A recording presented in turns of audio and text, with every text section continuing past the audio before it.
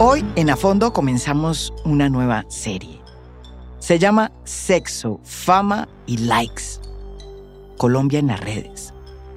¿Qué pasa en ese mundo que hoy está siendo tan cuestionado por que podría estar siendo manipulado por Facebook? Facebook está en este momento en el ojo del huracán debido a sus algoritmos que alientan el odio, que alientan el rencor y temas como el que vamos a tratar. La gordofobia.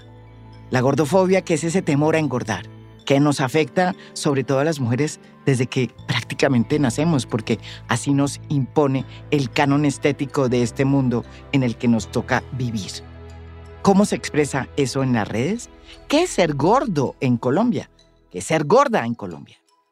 Para muchas mujeres, sobre todo, es una batalla que se hace en silencio y que, de alguna manera, en las redes ha encontrado una fuente impresionante para hacer de todo, para criticar a las gordas y para que las gordas empiecen a establecer cuáles son sus derechos. Porque, en el fondo, esto es un tema de derechos, no de kilos, ni de cómo me veo, sino de derechos. ¿Cómo así que las gordas no tienen derecho a entrar a un consultorio y encontrar un asiento en el que puedan caber? ¿Cómo así que les pasa lo mismo cuando entran al Transmilenio y no tienen cómo sentarse? ¿Cómo así que a las gordas, por ser gordas, el sistema de salud las discrimina? Eso está pasando en Colombia y solo por ser gordas. Hay varias creencias que hay que derribar si vamos a hablar de la gordofobia. La primera, ser gordo no es sinónimo de enfermedad. No es que esté realmente poniendo en peligro la salud pública, como dicen todos los ministros de todos los estados, incluido el colombiano. Para el estado colombiano, automáticamente una persona en sobrepeso es un problema de salud pública.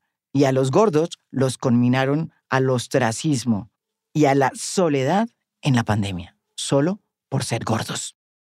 Segunda creencia que hay que derribar y que comenzamos a derribar aquí en este programa sobre la gordofobia, que el peso vale huevo.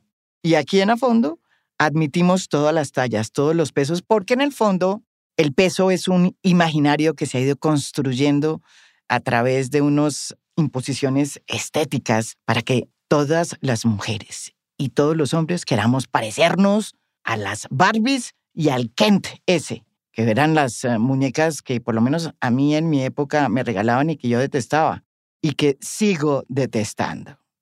Esto es ser gordo en Colombia. Afuera las tallas.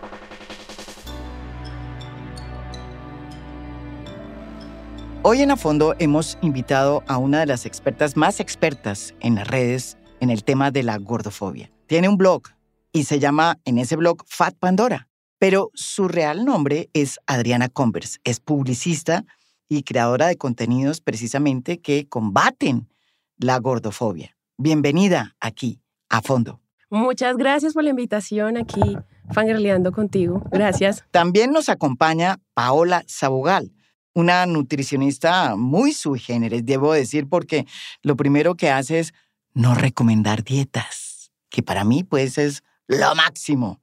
No más dietas.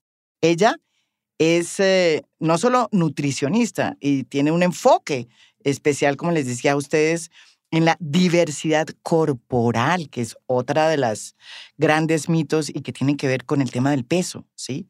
Y además es un estudiante de doctorado en psicología. Yo la quisiera de nutricionista y eso que no tengo.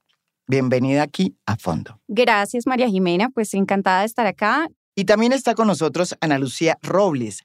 Tiene un colectivo que se llama Gordas Sin Chaquetas.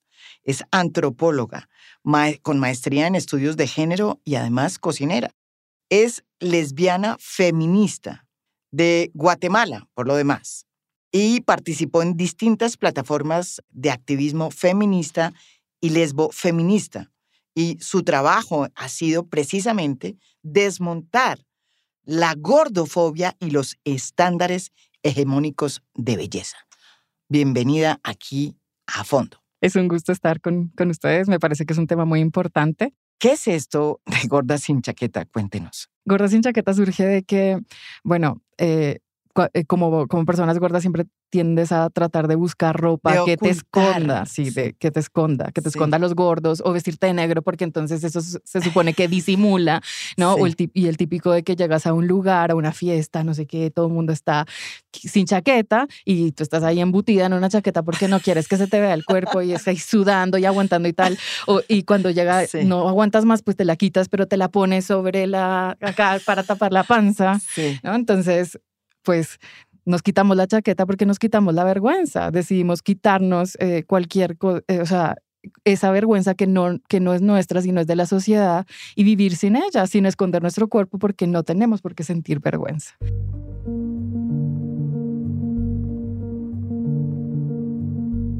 Bueno, entonces comencemos por este tema. ¿Qué es, Fat Pandora, la violencia estética? En pocas palabras, la violencia estética. Todas las mujeres en algún momento de sus vidas van a sufrir violencia estética. Gordas, flacas, altas, bajitas.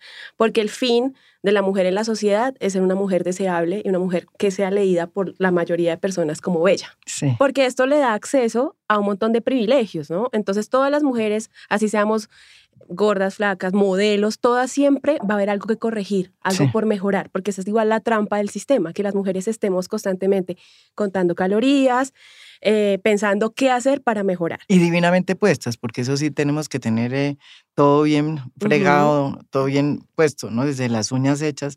Yo me cansé de todo eso también, allá.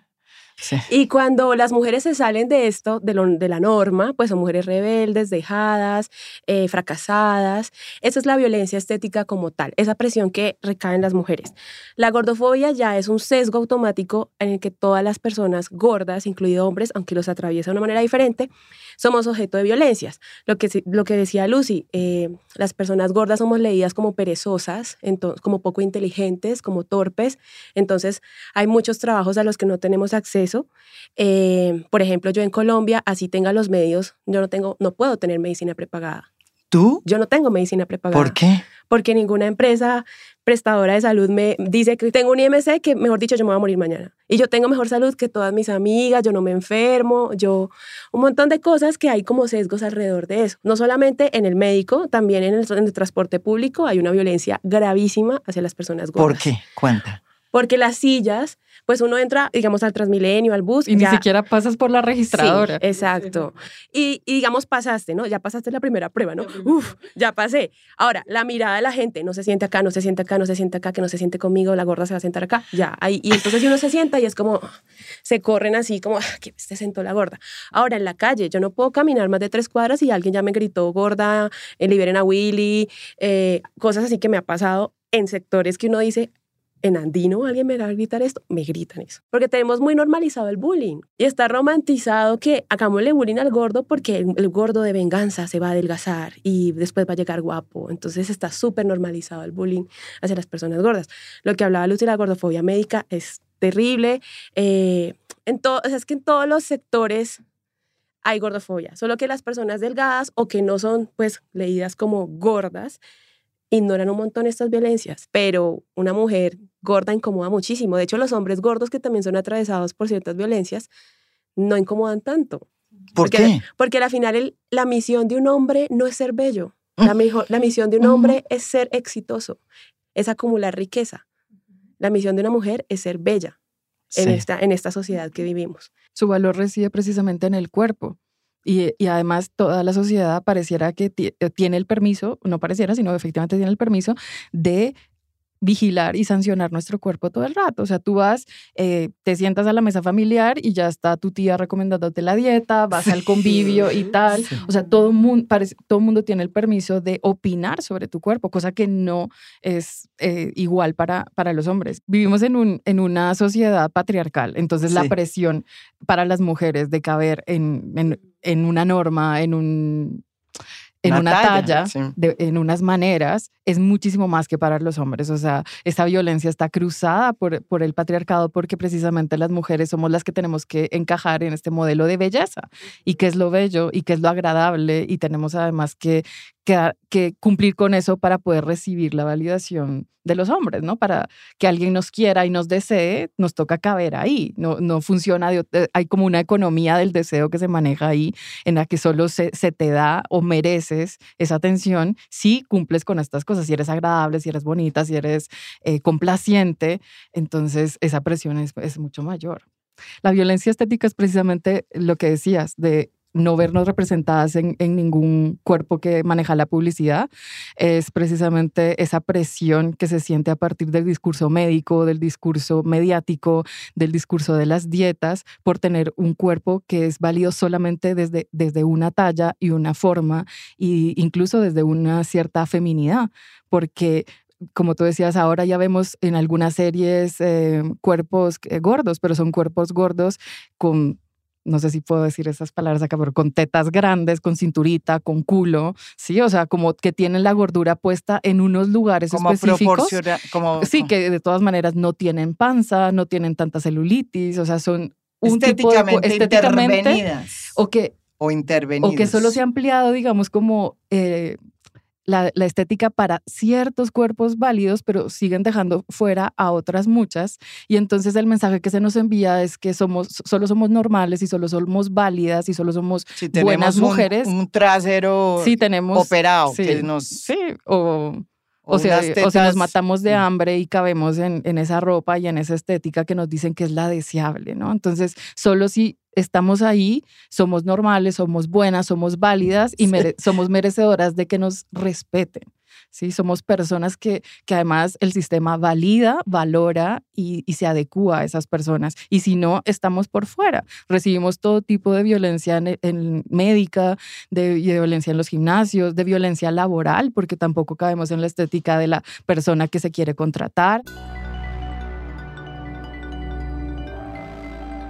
Paola, pero explíqueme cómo es que se puede entender entonces esa relación entre exceso de sobrepeso, ¿sí?, de los gordos, ser gorda, y el tema de salud pública, porque es que en todos los estados esa correlación es inmediata.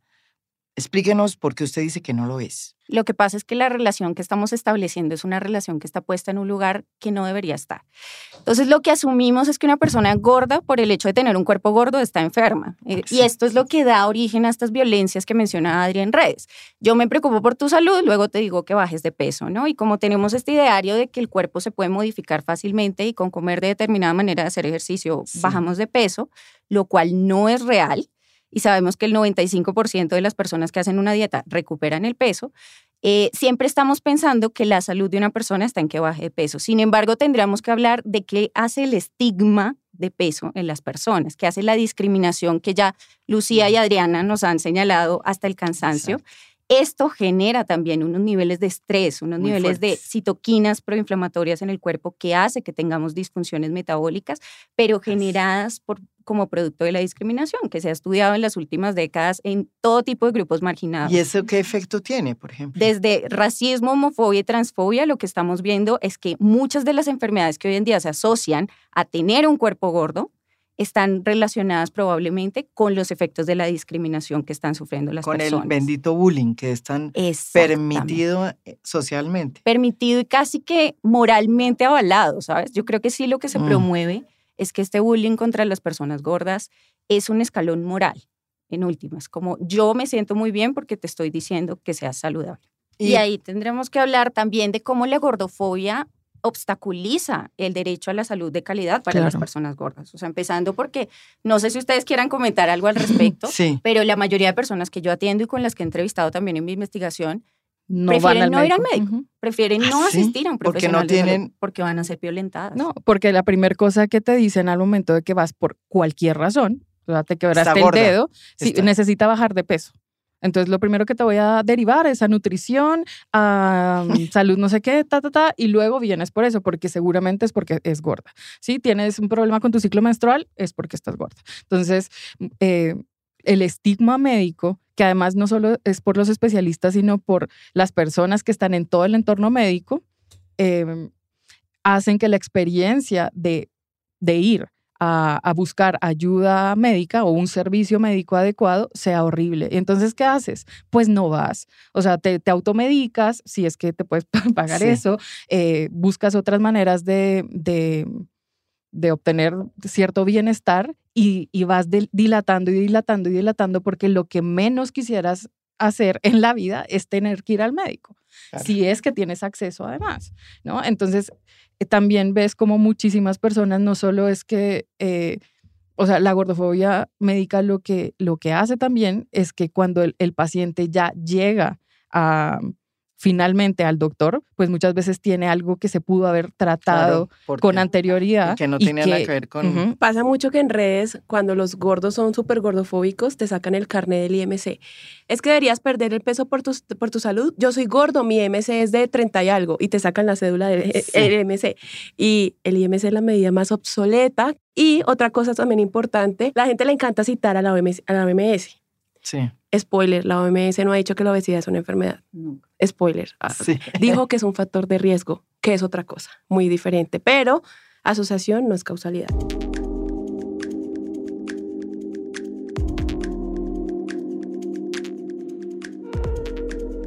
Bueno, ustedes me perdonarán, pero yo no soy tan metida en este tema de la gordofobia, y ustedes han hablado aquí varias veces del IMC. ¿Qué miércoles es esa vaina? Paola, explíquenos, ¿qué es? Ese es el índice creo que de masa corporal, y por qué es tan importante.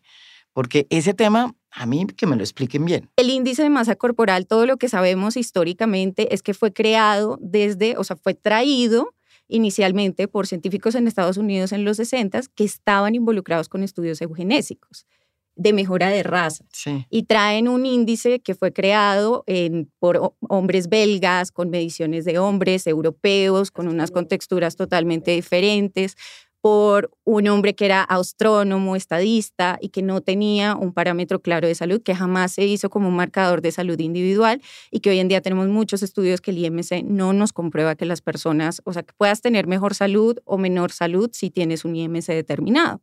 Y de alguna forma lo que te dice el IMC es una relación peso-talla. Eso lo que hace es que visualmente tú justifiques que una persona puede estar enferma o no sin saber todo lo que decía Lu, que es cuáles son realmente los parámetros de salud que estamos usando.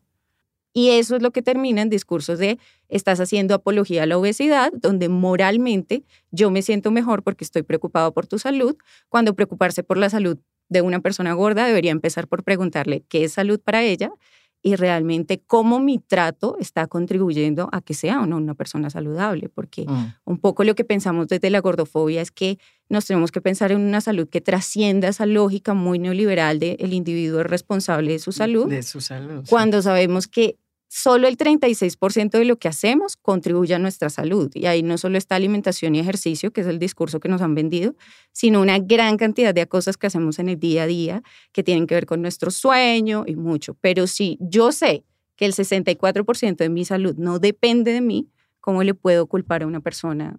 Y además con un parámetro supremamente arbitrario de que cómo se ve me dice a mí qué nivel de salud tiene. Bueno, yo quisiera saber cómo es que afecta a los gordos esa estigmatización constante que sienten por ser gordos. De las poblaciones, digamos, discriminadas que sufren este tipo de estigmas que se ven, digamos, que derivan en muchos casos en poblaciones que son más obesas, tiene que ver también con racismo y desigualdad estructural, porque no solamente con bullying, digamos, no solamente con que vas a la calle y te gritan y tal, sino con personas que tienen menos accesos porque estructuralmente son pobres o pertenecen a grupos racializados o discriminados y no tienen accesos a salud, a educación, a ingresos que permitan una alimentación saludable, a espacios en los que puedas ejercitarte porque viven en barrios que no puedes salir a correr, o sea, o claro, no tienes acceso a un gimnasio o no tienes tiempo porque igual tienes un trabajo que es súper demandador, no tienes guardería, no sé, ¿sabes? Como estás hablando de condiciones estructurales, no solamente como de una discriminación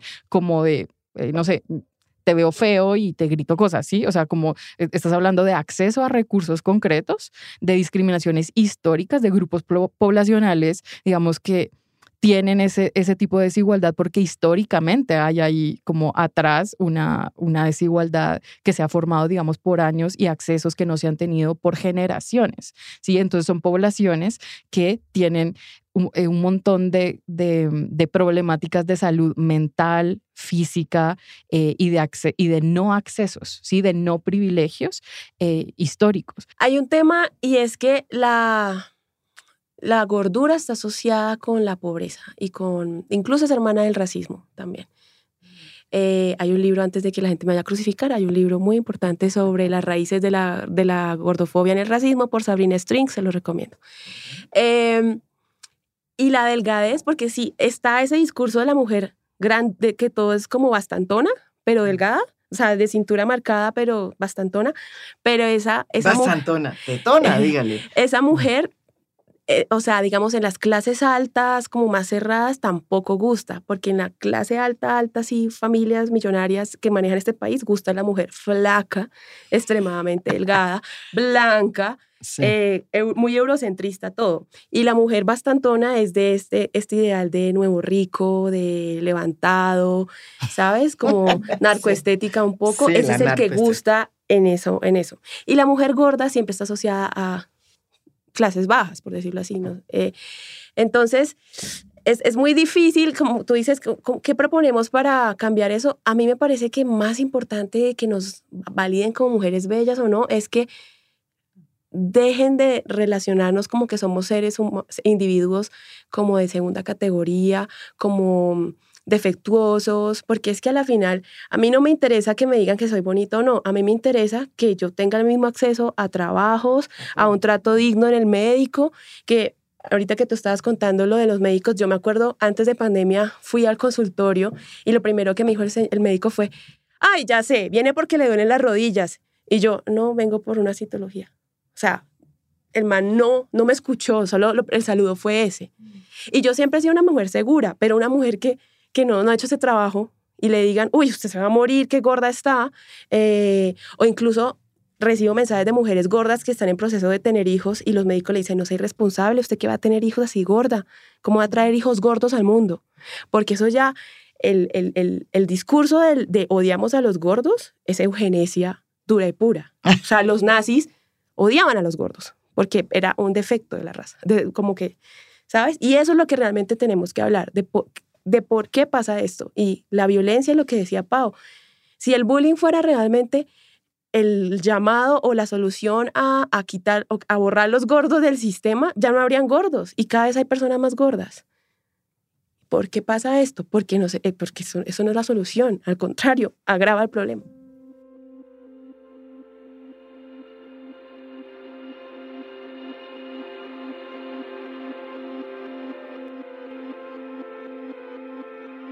Bueno, ¿y qué pasó con los gordos en la pandemia? Lo pregunto porque yo sí recuerdo una circular o una decisión por parte del Ministerio de Salud que decía claramente, y por parte también de las alcaldías, si mal no estoy, la alcaldía de Bogotá, que dijo, prohibió la salida de las personas de mayores de 70, creo, a la calle, cosa que pues produjo hasta una tutela. Y también la salida de los gordos. La salida de los gordos también los prohibieron. ¿Qué pasó en la pandemia con los gordos? Yo me acuerdo que en esa época había incluso un meme que decía, si se prohíbe la salida de los gordos a la calle, pues entonces el presidente Duque no puede salir. De ese tamaño fue la agresión a los gordos. Aquí, en a fondo, al pan, vino, vino. Una cosa es que podamos cuestionar muchísimas cosas de Iván Duque, pero no por gordo. Imagínate ahora con la pandemia, nosotras hemos recibido muchísimos testimonios de mujeres que se acercan a nosotras para decirnos qué puedo hacer, porque qué podíamos en el perfil, tengo todos los títulos, las calificaciones y tal, pero no me califican porque entonces, como en la pandemia los obesos tenemos mayor riesgo, entonces no están contratando personas que tengan comorbilidades. Eso ha golpeado muchísimo a personas gordas y poniéndonos en riesgo laboral. Pues también es un tipo de discriminación importante. Yo creo que con la pandemia se normalizó, o no solo se normalizó, sino se incentiva mucho el odio hacia las personas gordas, porque obviamente está el discurso médico, los gordos están muriendo, el COVID mata a los gordos, entonces la gente decía, qué miedo ver un gordo en la calle, porque lo leí en Twitter. Y también empezaron estos chistes de, ay, si se van a engordar, pónganse todos de acuerdo para que todos lleguemos gordos a la oficina. O habían como muchos chistes alrededor de ganar peso y me di cuenta o sea, hay gente que decía, prefiero que me dé COVID a engordarme o que me dé COVID para adelgazar. O sea, me di cuenta, y entre conocidos míos, que el miedo que tienen a ocupar un cuerpo gordo es irracional. O sea, como ese punto de que prefiero que me dé COVID que engordar. Y entonces todo este discurso de los gordos están muriendo porque el COVID los mata, etcétera, y aparte recibió el espaldarazo del Estado diciendo gordos no salgan a la calle. Entonces eso es cierto, viejos y gordos. Despertó el odio, y entonces ya la gente le decía a uno en redes como usted se va a morir, o ojalá le dé COVID para que se muera y se caiga todo ese discurso que usted dice, o hacían chistes de ¿saben por qué los gordos se mueren más rápido? Porque ocupan 2 UCIs, ja. Y ese nivel de violencia y que abunda en las redes, siento que quitó, o sea, nos devolvió un montón en la discusión de lo que estábamos antes de la pandemia sobre la diversidad de cuerpos. Esto no se trata de una discusión sobre que nos digan que somos bonitas o que valemos lo mismo que una persona delgada. Esto es como dignidad, trato justo, igualdad de derechos. De hecho, en la pandemia, gran parte de lo que parecía era esta presión, como lo decía Lu, por tener este cuerpo perfecto, y de alguna forma hoy lo que tenemos es la salud como un estándar moral. La cultura del fitness, pese a que se ve como una cultura muy estética, es algo que tiene también que ver con la legitimidad científica. Es que lo que ha pasado en las redes es que, si bien es cierto que son más democráticas en la información, lo que también es evidente es que reflejan o copian exactamente lo que significa son los patrones culturales de la sociedad. Y eso no se suprime en las redes y incluso se catapulta. Y además porque se reproducen también estereotipos ya muy basados en imagen, ¿no? Cualquier persona que escuche este podcast puede hacer una búsqueda muy rápida en Google de lo que es persona gorda comiendo y persona comiendo, y ver las diferencias en términos de estereotipos que salen ahí basadas en un algoritmo de Google en búsqueda de imágenes. Pues en general, tan enferma es nuestra idea de salud. En una pandemia global estábamos más preocupados por subir de peso y comer, cuando en realidad estas eran estrategias de afrontamiento muy válidas ante tener que estar encerrados sin relaciones sociales y sin poder salir. Y esa era nuestra mayor preocupación. Así, eso es la gordofobia.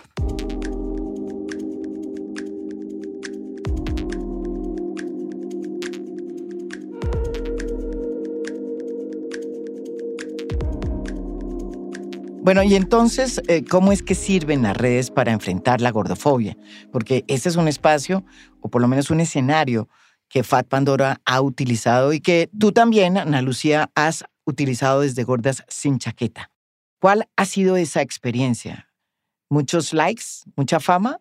Nosotras no estamos tanto en las redes sociales, precisamente porque nos saturan, pero sí hemos recibido como muchísimos comentarios de que hacemos apología de la obesidad, que también es como un término que vas esa es la acusación con el que vas a topar, apología, ¿no? Que hacemos apología, eso es como lo que nos acusan al hacer representación de cuerpos gordos. Nosotros sí utilizamos como dentro de nuestros recursos algunos desnudos, no digamos por el hecho mismo de mostrarnos desnudas, sino como de ir quebrando la representación hegemónica y mostrar otros cuerpos que también merecen ser vistos y validados.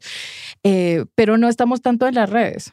Uh-huh. Pero sí recibimos como... Nosotras hacemos, digamos, más talleres, y nuestra apuesta es más por crear espacios de encuentro entre cuerpos que se salen de la norma, ya sea porque sexualmente son disidentes, sí, o tienen algún tipo de discapacidad, o porque somos gordes. Y en estos espacios permitirnos desde la empatía y de la escucha más amorosa, pues hablar de estas experiencias y politizarlas. Y usted dice gordes, usted está usando ese término que a mí aquí me ha planteado toda suerte de reflexiones, porque termina uno pues teniendo que reescribir todo lo que uno escribe. Pero bueno, eso, se utiliza mucho el gordes, ¿sí? Sí, pues gordes, tratamos de utilizarlo todes, porque pues, sí, nosotras también trabajamos con cuerpos de todo tipo de diversidad. El hecho de que una mujer de verdad esté en redes sociales y no esté pidiendo disculpas por estar gorda, eso ya despierta todo el odio de los hombres, de las mujeres, y como las redes sociales, para mí las redes sociales son una calle más por donde transitamos, pero tiene la ventaja de que tú puedes insultar, ofender, amenazar, denigrar sin ninguna consecuencia, porque puedes esconderte en la comodidad del anonimato, ¿no? Entonces, obviamente, por salud mental, trato cada vez de revisar menos las redes sociales. De lo que estoy aprendiendo, porque estoy aprendiendo cantidades aquí, se deduce que el miedo a engordar es el que nos lleva a que lleguemos a donde las nutricionistas o que las mamás de uno le digan a uno, oiga, tiene que ir ya a hacer una dieta, porque tiene que bajar de peso. Pero, ¿cuál es lo grande de esta discusión? Que no hay que hacer dietas. ¿No es verdad, Paola? Eso es el gran descubrimiento que hemos hecho hoy aquí en este debate sobre la gordofobia. Justamente es también una frase de Naomi Wolf, ¿no? La dieta es el sedante político más potente de la historia de la mujer porque una población loca es una población dócil. En últimas, lo que hace el hambre, como lo ha hecho históricamente, es dominación, ¿no? Y una mujer hambrienta pensando en comida, pensando en calorías, pensando en cómo bajar de peso, pues en realidad no está pensando cómo ser presidente de una nación o ser directiva es tampoco, correcto, ¿no? Y hay algo importante también históricamente en lo que ya señalan, y es que en los 90 también aparece en Estados Unidos el discurso de la epidemia de obesidad, que lanza toda esta cultura de dietas, que era principalmente una exigencia estética, hacia el terreno de la salud. Y desde allí, pues ya lo hemos legitimado con toda la ciencia de respaldo, en que las farmacéuticas, por supuesto, han tenido mucho que ver, pero casi que es la consagración de darle legitimidad a un discurso que primordialmente buscaba una dominación femenina para extenderlo como un imperativo moral de salud. Pues mira que Naomi Wolf es una feminista que precisamente escribe, o sea, en uno de sus libros famosos, muestra que a partir de los 90 comienza a aumentar el porcentaje de mujeres que muestra un trastorno alimenticio, y hace una relación ahí muy interesante, y es que esto surge a partir de después de los logros que las mujeres hemos tenido, digamos, en las décadas anteriores, poder votar, poder tener una carrera, poder ganar parecido a lo que gana un hombre, o que podamos, digamos, con más legitimidad de estar en las calles y buscar otras cosas que no sea casarte y tener hijos, etcétera. Entonces, ¿qué hace la industria y qué hace el mercado? Pues crearnos un problema más. ¿Sí? Crearnos esta idea de que no podemos acceder a ninguna de esas cosas si no tenemos el cuerpo perfecto, si no vamos a ser las supermujeres modernas si no tenemos el cuerpo perfecto, ¿no? Porque si te das cuenta, después de los 90, el problema de tener el cuerpo perfecto es como se pone en el centro de los temas para mujeres. ¿Cuánto usa una mujer?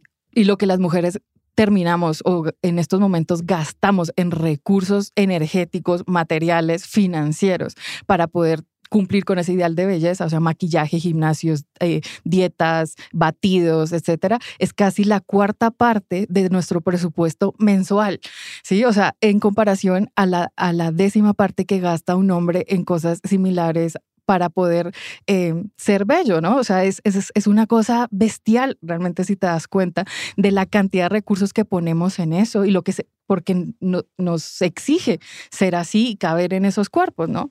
Es completamente injusto porque también limita nuestro avance y que ocupemos esos recursos y esa energía en otros problemas, en ser ejecutivas, en ser presidentas, en tener nuestros propios proyectos. Igualdad en los sueldos, por ejemplo, Fat. De hecho, desde antes, en los 70s, que estábamos con estas luchas de la píldora anticonceptiva, del derecho a, pues, el tema de acceder a un aborto libre, seguro y gratuito, y igualdad salarial, que fueron los 70s, esta época del feminismo, ¿qué pasó en ese momento? Jane Fonda lanzó el video del fitness más famoso de toda la historia y el más vendido. Y nos sacaron de estar en la plaza, de estar luchando por lo que nosotras merecemos, para meternos en los gimnasios. Porque una mujer que está ocupada contando calorías, haciendo dietas, estética, gimnasio, no te está preguntando por qué es injusto que gane 20% menos que los hombres. Porque es injusto que no sea dueña de su cuerpo. Porque es injusto que no pueda salir a la calle como quiera vestirse. Lo que dijiste ahorita, que la dieta es el sedante político más grande.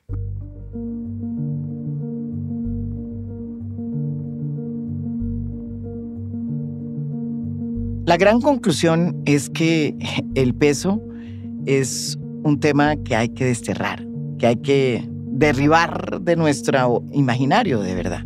Porque es que la masa corporal es distinta en cada persona, en cada cuerpo. Y cada cuerpo tiene que vivir su propia estética.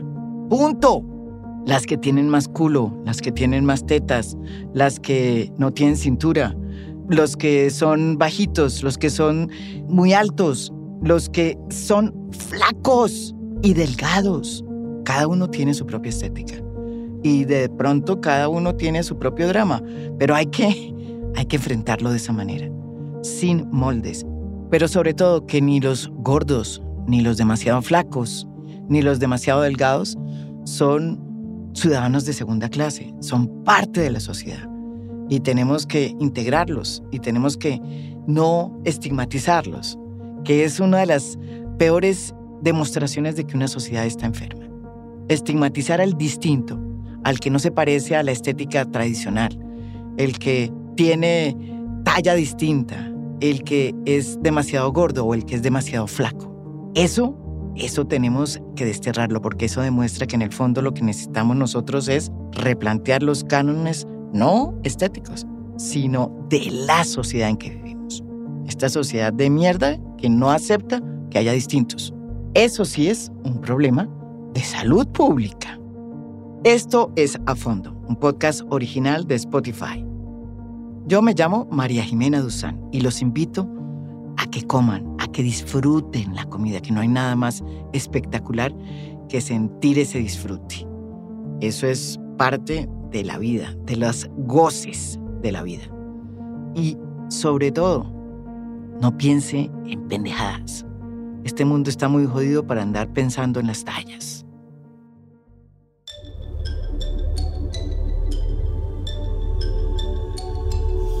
A Fondo es un podcast original de Spotify. Producción general, Lucy Moreno. Editor de contenido, Adrián Ateortúa. Editores de audio, Cristian Leguizamón y Audio Factory. Música original del maestro Óscar Acevedo. Por Spotify, director de estudios Latam y Latin X, Javier Piñol. Lead the Content Development, Nacho Gil. Lead the Productions Operations, Camila Justo. Lead the Programming, Promotions and Editorial, Thais Tavara. Producción, Sara Barrett. Supervisión, Sofía García Ramos. Business Affairs, María Valero. Por Marketing, Marta Rodríguez y Martín Jaramillo. Design Manager, Ángel Acevedo. Comunicación y Prensa, José Echeverry y Eugenia Rojas. Editorial, Patricia Cordero. Legal, Janet Vázquez. Gracias por escuchar. Soy María Jimena Duzán.